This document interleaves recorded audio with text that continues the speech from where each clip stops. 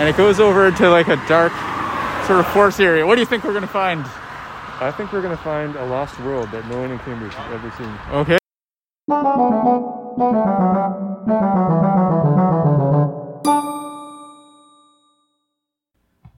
Hello, welcome to Small Findings. I'm Jim Kang, an artist and software engineer. Each episode, I tell you about some of the things I found out about, both online and in real life. This week I have some extremely local findings for you. They are, what's on the other side of the bridge over Route 2, and what's it like at the top of Alewife Station? These findings were recorded live in an expedition with my friend Alex. We also have an example of the marketplace of ideas concept of free speech in effect in 1933. What the workforce is, that's with a capital W and a capital F. And finally, the mystery of the library book drop. Okay, on to the findings.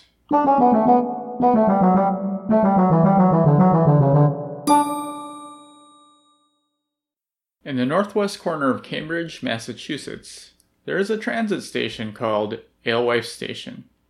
It's an intermodal station, which means that more than one kind of transportation goes there. In this case, it's buses and trains. The trains travel the Red Line, which is a subway line that goes through downtown Boston to the east.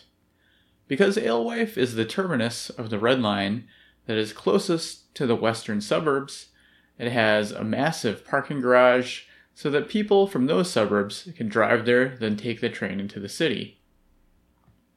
You can go even further into the northwestern corner of Cambridge, past Alewife Station, by walking along the off-ramp. The off-ramp is part of the Alewife Station Access Road. It's for cars entering and exiting the parking garage from Route 2, also known as the Concord Turnpike. My friend Alex and I were walking this path last week on our weekly masked and socially distanced walks. Surprisingly, there is a pedestrian walkway along the off-ramp and along the turnpike. I don't know how far along the turnpike it goes, but I was impressed that any part of the turnpike had a walkway on it. In fact, I'm not even sure it ever occurred to me that any off-ramp would have a walkway next to it. Near these condos that used to be this bowling alley called Lanes and Games, we came across a metal bridge that went all the way over the 8 lanes of Route 2. It was getting late at that point, so we decided not to explore it, though we wanted to know what was on the other side. I also resisted just looking it up after I went home. This past Saturday, we went back to it. Here's a live report from the scene. Sorry, the recording is a little noisy because we were next to a highway. Alright, I'm here with Alex, my friend, and we've returned this iron, or metal at least, bridge that goes over Route 2. And it goes over to like a dark sort of forest area. What do you think we're going to find? I think we're going to find a lost world that no one in Cambridge has ever seen. Okay. Except if I went up to the trail. Oh, and somebody's going to go clean it, because like a guy just came by with a broom and went up those stairs. All right, let's go. All right.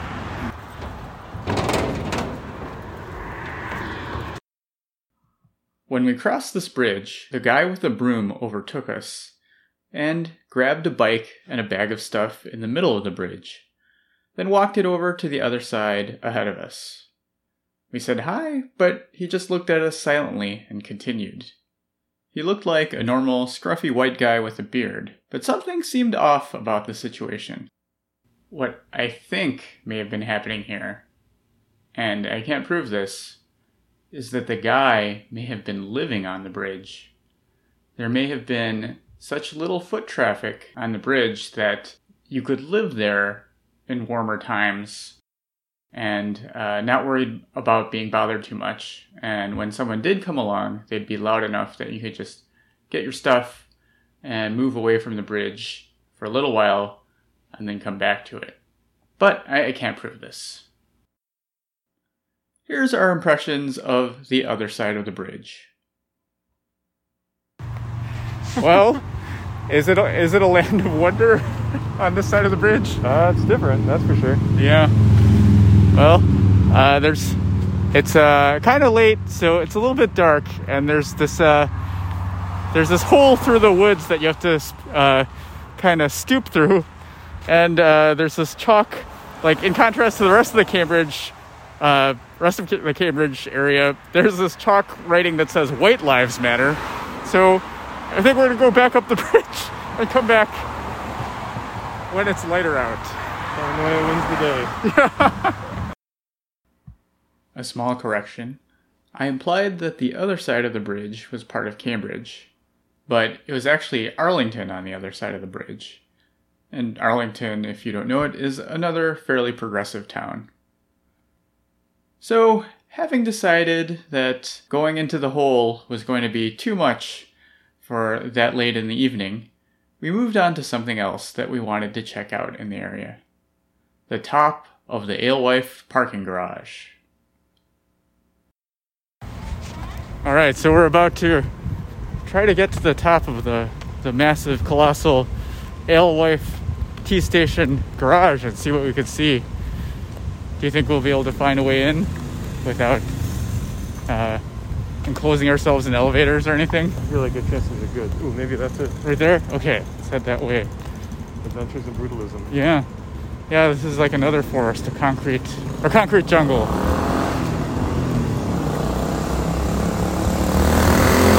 Motorcycle. Do you feel like we'll run into another kind of dodgy looking fellow like we did on the bridge? I don't know, Alewife Garage, I could see it. It wouldn't surprise me. Just, it's like a wandering guy who just goes between two levels. Alright, let's see. The parking garage is 5 floors high. It has 2,733 parking spaces. It's all unpainted concrete in brutalist fashion.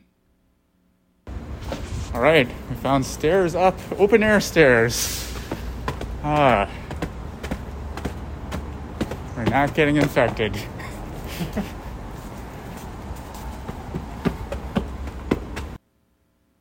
Unsurprisingly, for a Saturday evening in a pandemic, the garage was empty. We saw a few cars and no people. Alright, we made it to the top. We made it. 5 levels. Yeah, so there's the top of those expensive condominiums. I think I worked for a CEO who lived in one of those. There's Ringe Towers. Nice breeze. Ooh, what's that in the distance there? Nice pipes. See with the one spot of light? Oh. Huh. So I don't that's- know. Is that Fresh Pond? Is that somewhere? What do you think? I think Fresh Pond may be more that way. Yeah. There's the river across It's a mystery. There's these cool orange pipes. Oh yeah. Exhaust pipes or something. Yeah, there's 0 cars up here, not surprisingly. There was a good view from the top. You could see this wetland pond right next to it, as well as several large office park buildings around the station. I think Alex might have been right about that one light being the casino. I don't think of Encore Boston Harbor as being very close. The casino is in Everett, across the Mystic River, where, as Gandalf would say, I go not.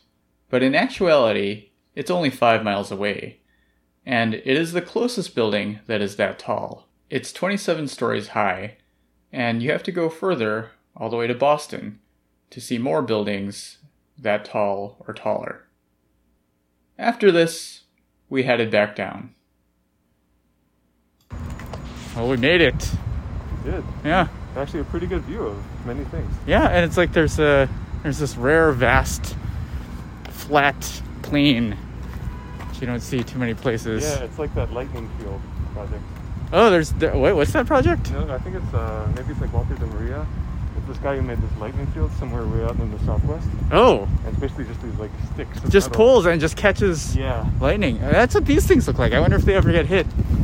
I guess there's there's maybe things a little higher than them around, but Frank, if you need to have a Frankenstein monster be revived, yeah. this is the spot. Did he just use it for photography? I think he also rented it out. Okay. So like, people could pay to stay in the lightning cabin Oh, for a night and watch lightning. and like, I guess it was safe. Yeah, like it was the cabin outside the field, not in the field. Just like, they don't have to have a night of terror, feel the most alive you've ever felt. For 1 second. Yeah. I actually know someone who was hit by lightning. Whoa. Yeah. How did they do? I guess they're alive. Yeah, they said they were working in the field in Alaska, and I guess they were out there one day, and they said they didn't even know what was happening. They just knew there was a storm, and then the next thing they woke up with these burns, and their clothes had been burnt off. Whoa. Yeah. Well, that's cool. Did they have after effects, or was it just no, I just lost consciousness and lost my clothes, but I think they're pretty hurt for 2 weeks after. That sucks. Well, at least it's not when you accidentally, connect some electrical things and feel like an unpleasant jolt. Yeah. All right. Well, we made it all the way back down. Congratulations, us. Well, thanks for your take. My pleasure. Later, in fact, just a few minutes ago, I read about the lightning field. I found out that the weather around it often doesn't cooperate, and you're not likely to get a thunderstorm while you're visiting. And you are forbidden from taking pictures there. So the experience there is very different from what I imagined when we were walking down from the parking garage top. However, I've read that spending time in an acres-wide art installation is apparently a powerful Stonehenge-like experience. And seeing the empty top of the Alewife parking garage with its rows of lampposts was sort of like that as well. It was an opportunity to just absorb something large and cyclopean.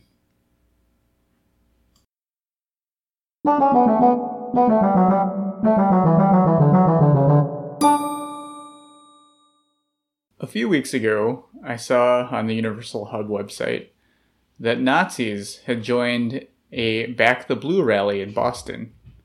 Those rallies are about supporting the police in light of their killing of George Floyd and their maiming of protesters.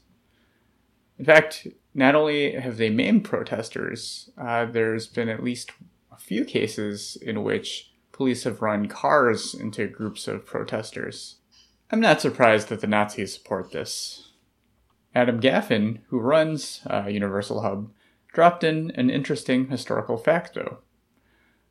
In 1933, a professor from the University of Berlin visited Boston to give a speech titled, "Why I Believe in the Hitler Government." Hundreds of Bostonians protested, and the police battled the protesters. People inside the building where he was speaking chanted "liar" during his speech. The most interesting thing about this to me is that the director of the venue, the Ford Hall Forum, said that he had to hang his head in shame at this disrespect for the speaker. He praised the professor for, quote, courage and patience, end quote, while giving his Hitler speech. There are people today who still believe it is a good idea to respectfully listen to all viewpoints, no matter what they are, even if they are literally genocidal. Oddly enough, they don't fight to get those that do not have the power to speak at larger respected venues like the Ford Hall Forum in order to get all the viewpoints listened to. They simply make sure that whatever viewpoints have the power to get out there are never stopped.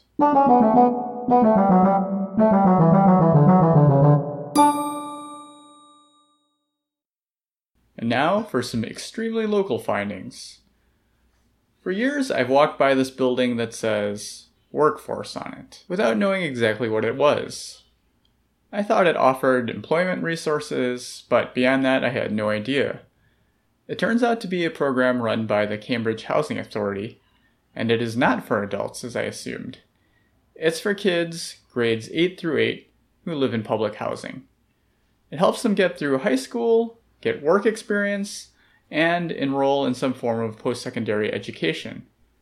They also help them save for college by offering matching funds up to $1,500, sort of like a corporate 401k incentive.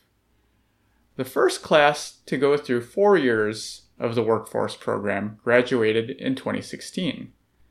65% of them have now graduated from college or a post-secondary vocational program. That's really good. Nationally, only 37% of low-income students whose parents did not attend college, which is what most of these students are, do not complete a post-secondary education.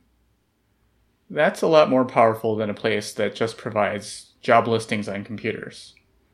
Which, of course, is cool too. This is just a lot better.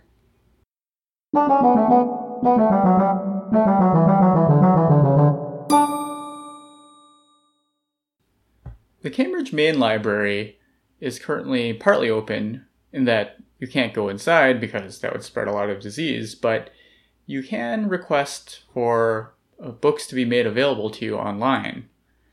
What they do is they get your books ready, they schedule a time for you to show up outside the library, and then they put it on a table for you to pick up.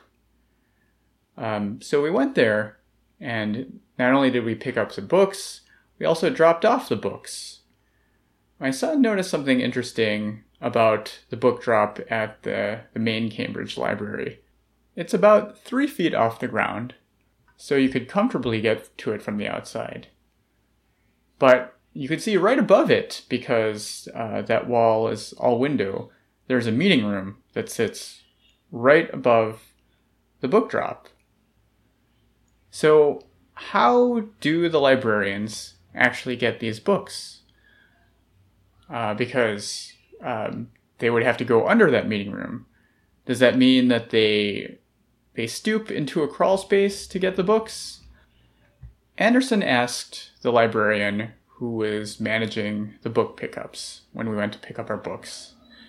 It turns out that the book drop connects to a chute that slides books down into a normal height room in the basement. The architects save valuable space on the first floor by doing this so that they don't have to have a book collecting room on the first floor, and they could have stuff like, tables where people could sit. They have that meeting room, and, shelves of books. But they also allowed a book drop to be conveniently accessible right outside the building on the first floor. I guess that's the power of chutes, which I mostly think of as more fun than functional. I guess implicitly I think of them as fun things that you'd find in a video game level.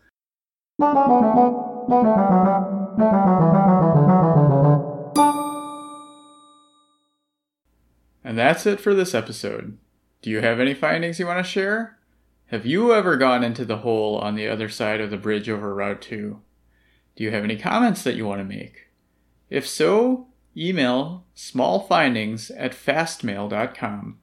That's fastmail.com. See you next time with more findings.